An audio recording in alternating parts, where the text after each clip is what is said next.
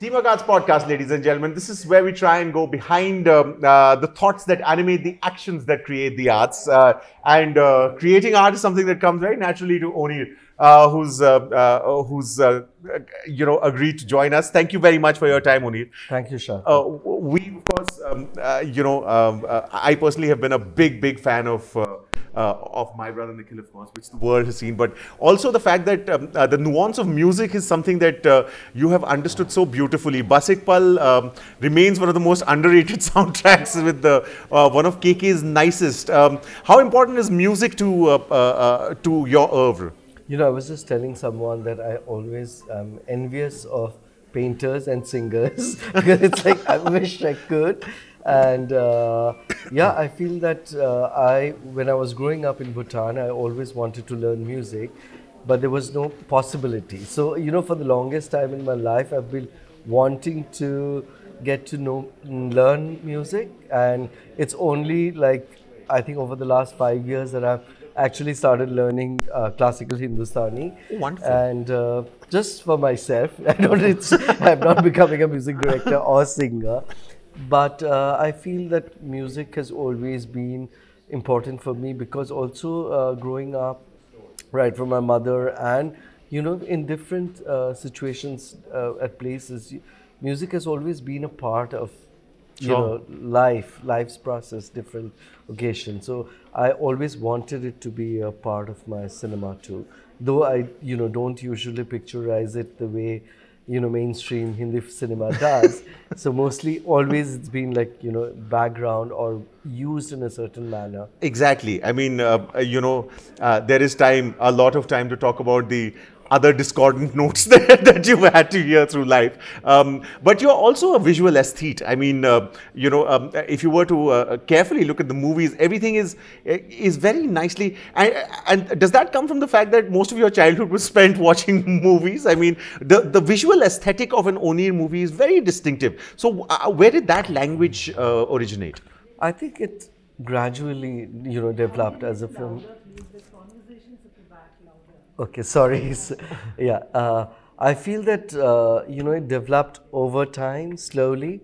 It was not something that of course, one has been a student of film and arts. I love paintings and all that, but I didn't realize that I was developing a style of my own till I think when I was shooting my third film, and my assistant, she said that, I noticed that you like taking shots in a certain way. And very often I would have characters looking into a water body.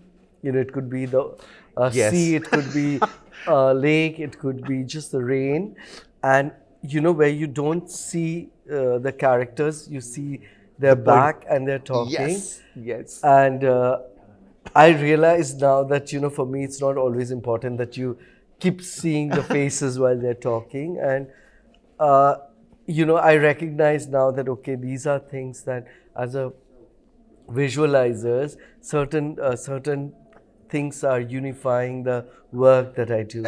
It was wonderful to see because that's what I wanted to ask you. The fact that, a lot of your visual aesthetic also comes from a point of view, which is something that's very important to you, not just visually, but also, it's a bit of a pompous word, but ideologically as well.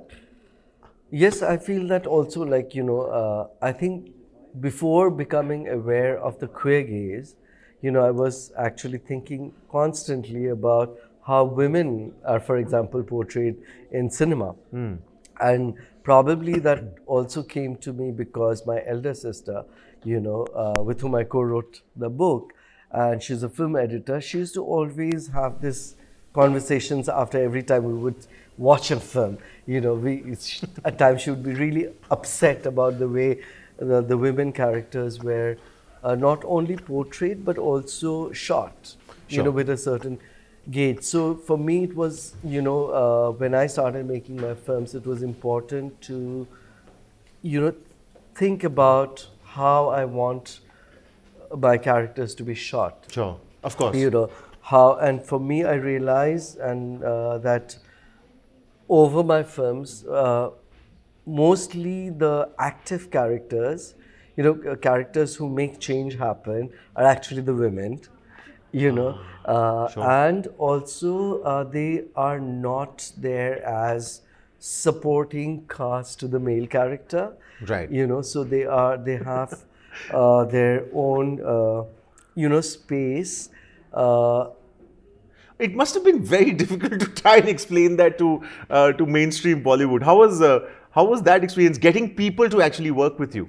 Actually, getting people to work for me was easier than getting people to finance me.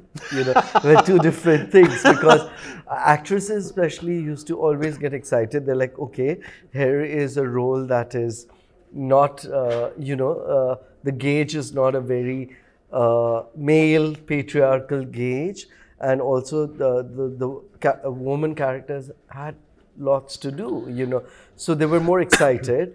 But when it came to financing, there would be always men holding the Purse purse, strings? and you're Yes, of like, course. okay, I remember the first film I was working on, which I was not even the director, I was the song director, was a film called Daman, which Yeah, was directed by Kalpana Lajmi, and of the course. theme was about marital rape.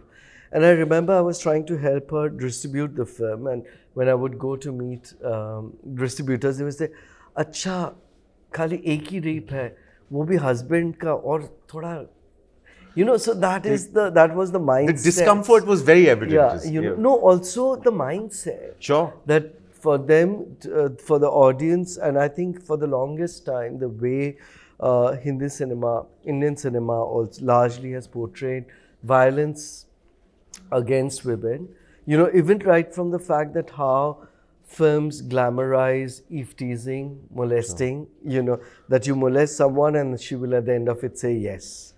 So I feel that it kind of also triggers of behavior which is so problematic. Also, I think the whole thing about the social responsibility resting with the victim bit that you sort of, took on quite squarely in that sense. But also the fact that you got someone like a Juhi Chawla, and of course Sanjay Suri seems to have walked the talk and, and continued that association with you. The whole cliche that we see of them looking for different roles so that they can be artistically fulfilled.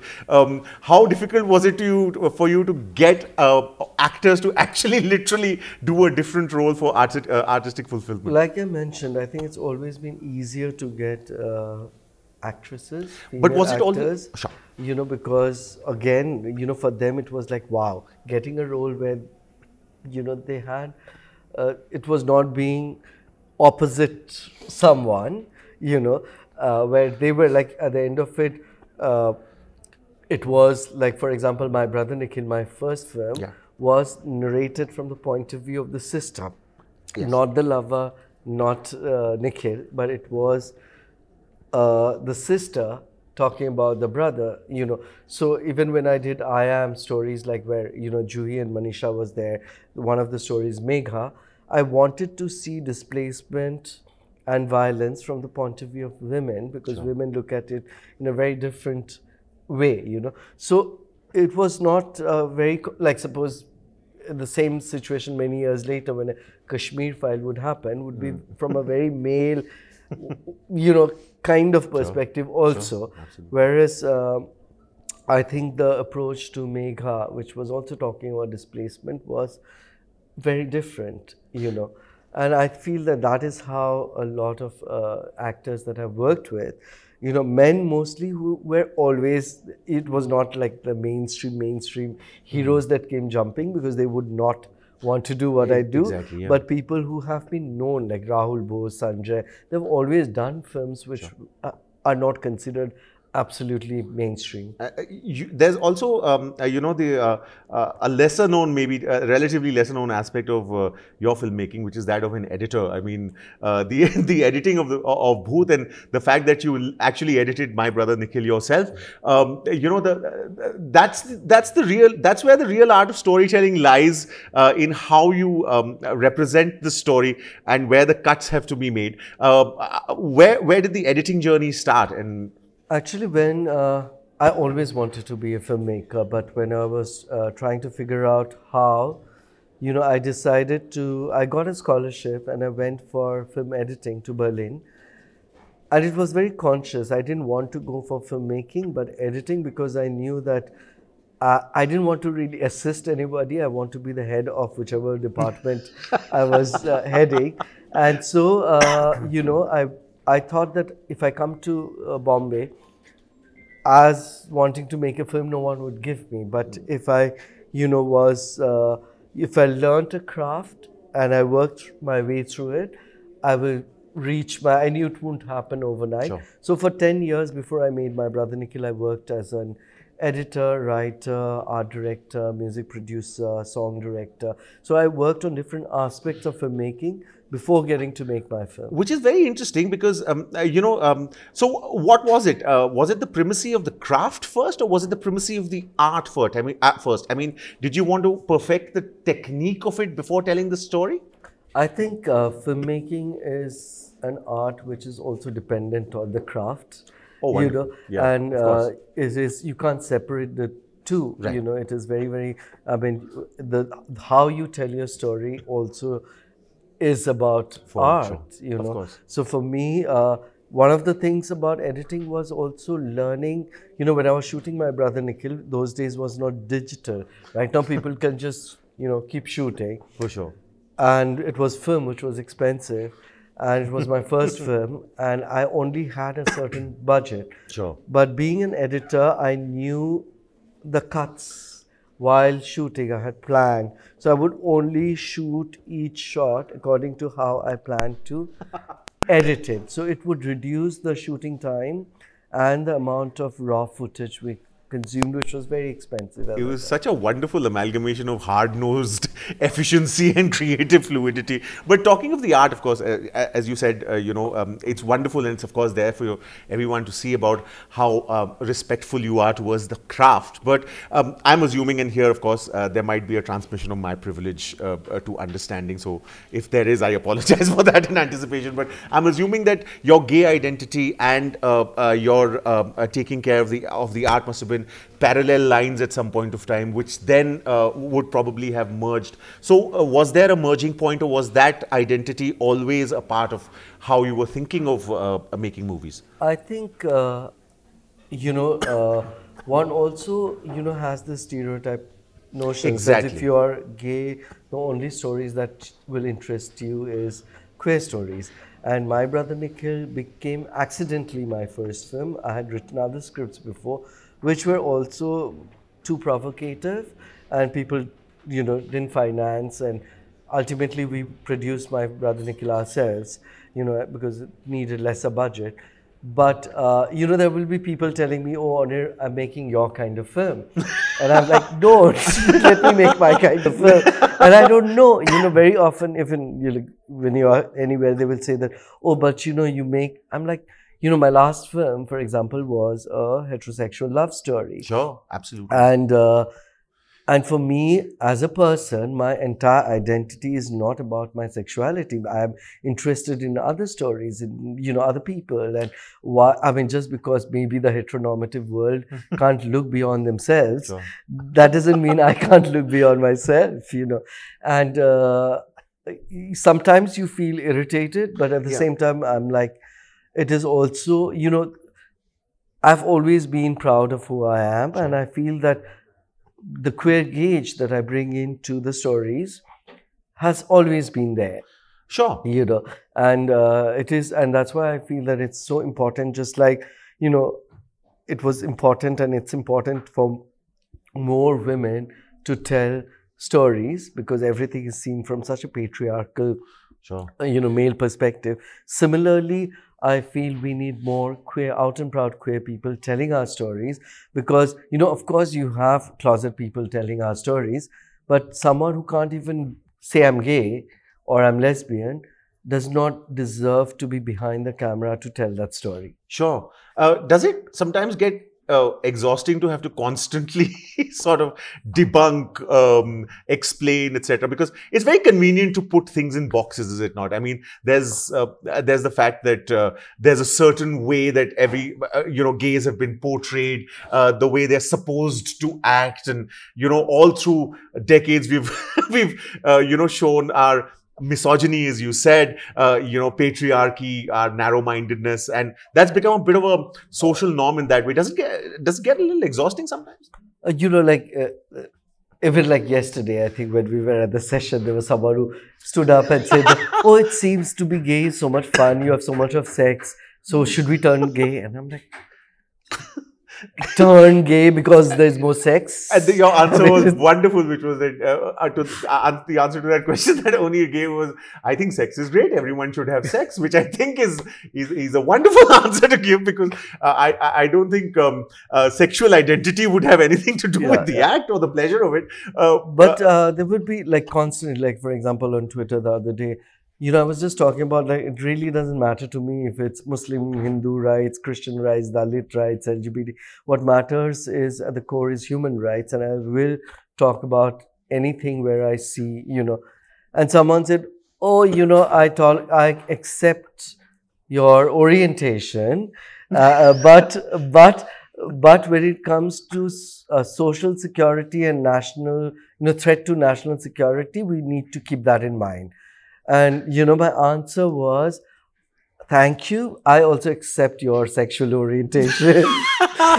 and I don't understand how my sexuality can be a threat to anybody's society's existence or national security. All the honey trap stories that we hear is between a man and a woman. Sure. So does it mean that you don't have heterosexuals in the forces because of that? There seems to be, we're in the year 2023, and yet you are having to answer these questions. Is there questioning in your own head about why? The other day, like it's been, I think, a week, and I was all packed to go to the Bhopal Literary Fest, Yeah. when I'm told that there will be a protest and people might try and attack you, and Sure. the police can't provide you security. That has actually made me feel sad that in 2005, when I made my film, My Brother Nikhil, when we were criminalized by law, it was perhaps one of the first mainstream Hindi films to have a gay. I didn't need protection. I was not banned from going anywhere. And so many years later, I'm going for a discussion about a book when we are already decriminalized by law. And, in 2018, the Supreme Court said that history owes an apology to the queer community. And I feel that every day the society owes us an apology for the way we are made to feel, be it, judge being denied, being Elevated to elevated to, absolutely. because of his sexuality, Sure. with one of the most ridiculous reasons that he'll be biased. If you are someone who is sensitive to women's rights or environment or Dalit right, does it make you a lesser human being? And does it make you less? You should be actually happy that the person is sensitive and that person will be fair. So this is this is what I feel. The more we claim our space, the more the resistance from the cisgendered. Sure. What are your views on social media and its role in the whole? I don't know if I have a right word for it, but I'm sure you understand what I'm asking. I think everything has positive and negative. Mhm. There is a lot of hate which is difficult at times to deal with. It affects people's mental health. It is stressful. But at the same time, it's also like, when I look at some hate messages that I get, right from "you should be beheaded" and "your father is, how could he have given birth to a person like you," and all kinds of really horrible things. I think that, okay, there are, you know, 80 people sending me love and maybe 20 people hate. So why should I be focusing my energy on that hate? I rather celebrate the love that I get. So, I generally try and look at everything with that. Sometimes it does, I mean, become easy to sort of fall into the victimhood bit of it. But you've literally, walked the talk as far as the responsibility of art is concerned. Especially in a field where, oh yaar kya hai, entertain karo yaar is the thing. Have you faced a lot of that? I'm told by people sometimes that, you've done all this and now why don't you do something which is, and Masala.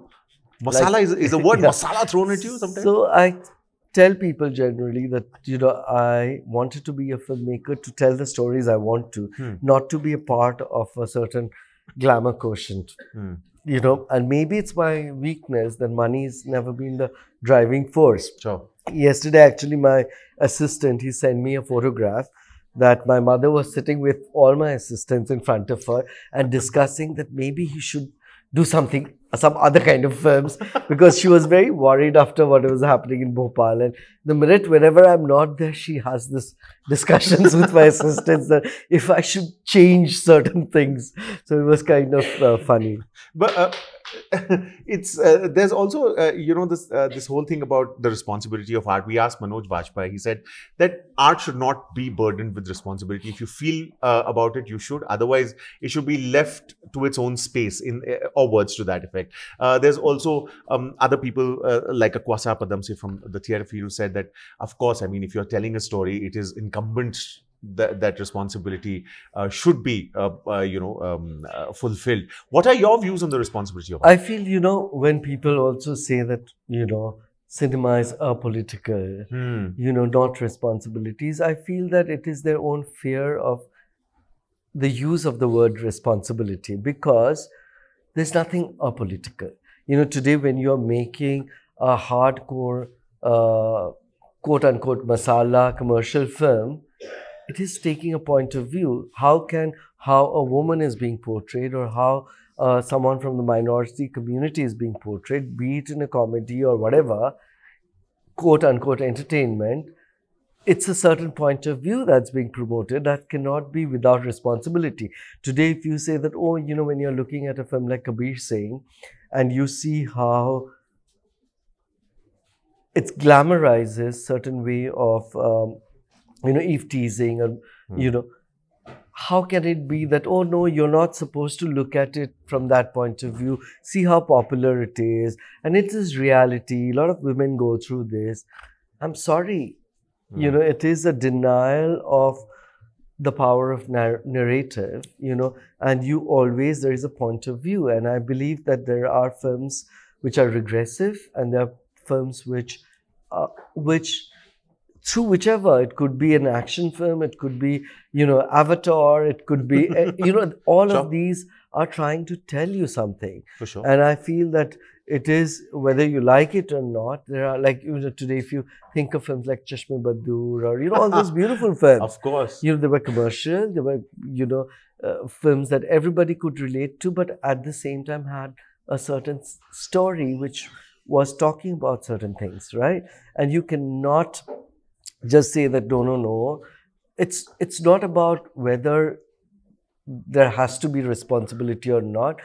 As a person, how you live your life, how you treat another person, anyway reflects that. And that will also reflect in your art. I think the respect bit of it, isn't it? Yeah. The other word, of course, that I'd like to ask you about is courage, which I'm sure must be thrown at you quite often. Do you wear it lightly, or does it annoy you just a little? I don't know. When, like, a lot of people tell me, like, even when this Bhopal thing happened, like, everyone is like, do you really want to talk about it? And I'm like, but, if I had done something wrong, then I should be worried about, and here, there are goons who are threatening to hurt me. Why are they more empowered than me? And why should I keep silent? Because I've not done anything wrong, and I always feel that it's not about courage. It's just that if you respect yourself, be it about your identity, in whichever space it is, you will speak up for that. If someone disrespects my identity, like, for example, if I would go to a space and I find films that disrespect any other community, I will not watch that film. And if my friends, if I go to a party and people are disrespectful or making fun of communities, which these days happen very often, I will leave that party. Because I feel it's very, very important to stop normalizing Sure. hate, Sure. disrespect. And it's not okay to be silent. Sure, and you've not remained silent. The movies, of course, have spoken quite eloquently. What is the process of your filmmaking? I mean, it'd be wonderful to see how you approach the film when you're making it. I think what the trigger point is the most important is like usually, real stories kind of make me want to tell the story, real incidents, and they inspire me. And somehow I feel what excites me are stories of marginalized people or people who I feel are, the stories that are not told. So Sure. it could be a documentary, like I made this film called The Widows of Vrindavan, Yeah. and another documentary called Raising the Bar, which is about children and young people with Down syndrome. And it's just that, certain things move me, and, and I keep thinking that what why can't these people be just, equality? For me, Sure. equality is a very, very important word. you know what makes people deny that to other people? So I think that is the most, and then of course the writing process. The most difficult part is the finance process. Everything else kind of Sure. moves much more organically. And every time when it comes to, okay, now I want to shoot, that's when the main hurdle comes in. Sure. Since we are living in the world of social media and listicles, those taking their first tentative steps in the ocean of filmmaking, what would the 3 or 5 points be? What would those points be that you'd like them to remember or forget? I think one is to find your own identity as an artist. Don't try to be like someone else. Find your being, you know. And today I feel that finance and, how you, big budget, small budget, that shouldn't be the driving force. The driving force should be the unique story that you tell, which you can even shoot with your mobile phone today. So if you're, if a film by Soderbergh, which is shot on iPhone, can go to Oscars, what stops you? So don't look at those excuses. If you have a good story, today with digital media, find people who, like for example, when I made I was not getting traditional finance. So I went on to social media and it Yeah, became one of the largest crowdsourced and funded film till now in India. absolutely. So I feel that you have to have that conviction for the story that you want to tell and bring in other people who believe in your dream. But first, you have to have authentic dream, not a borrowed dream of someone else. That's wonderfully put. Don't have a borrowed dream. I guess I'm going to use that word again. The courage to dream is important to take those first steps. Onir, with a few thoughts that you might want to chew on, because that's a lovely meal, a first step as well. Onir, this has been absolutely wonderful. Thank you so much for your time and for sharing so generously in your thought process. Thank you, Sharthak. This, of course, is the Teamwork Arts podcast. If you want to know more, all you have to do is follow us on social media, and then you'll know. Thank you for watching. This is the Teamwork Arts podcast.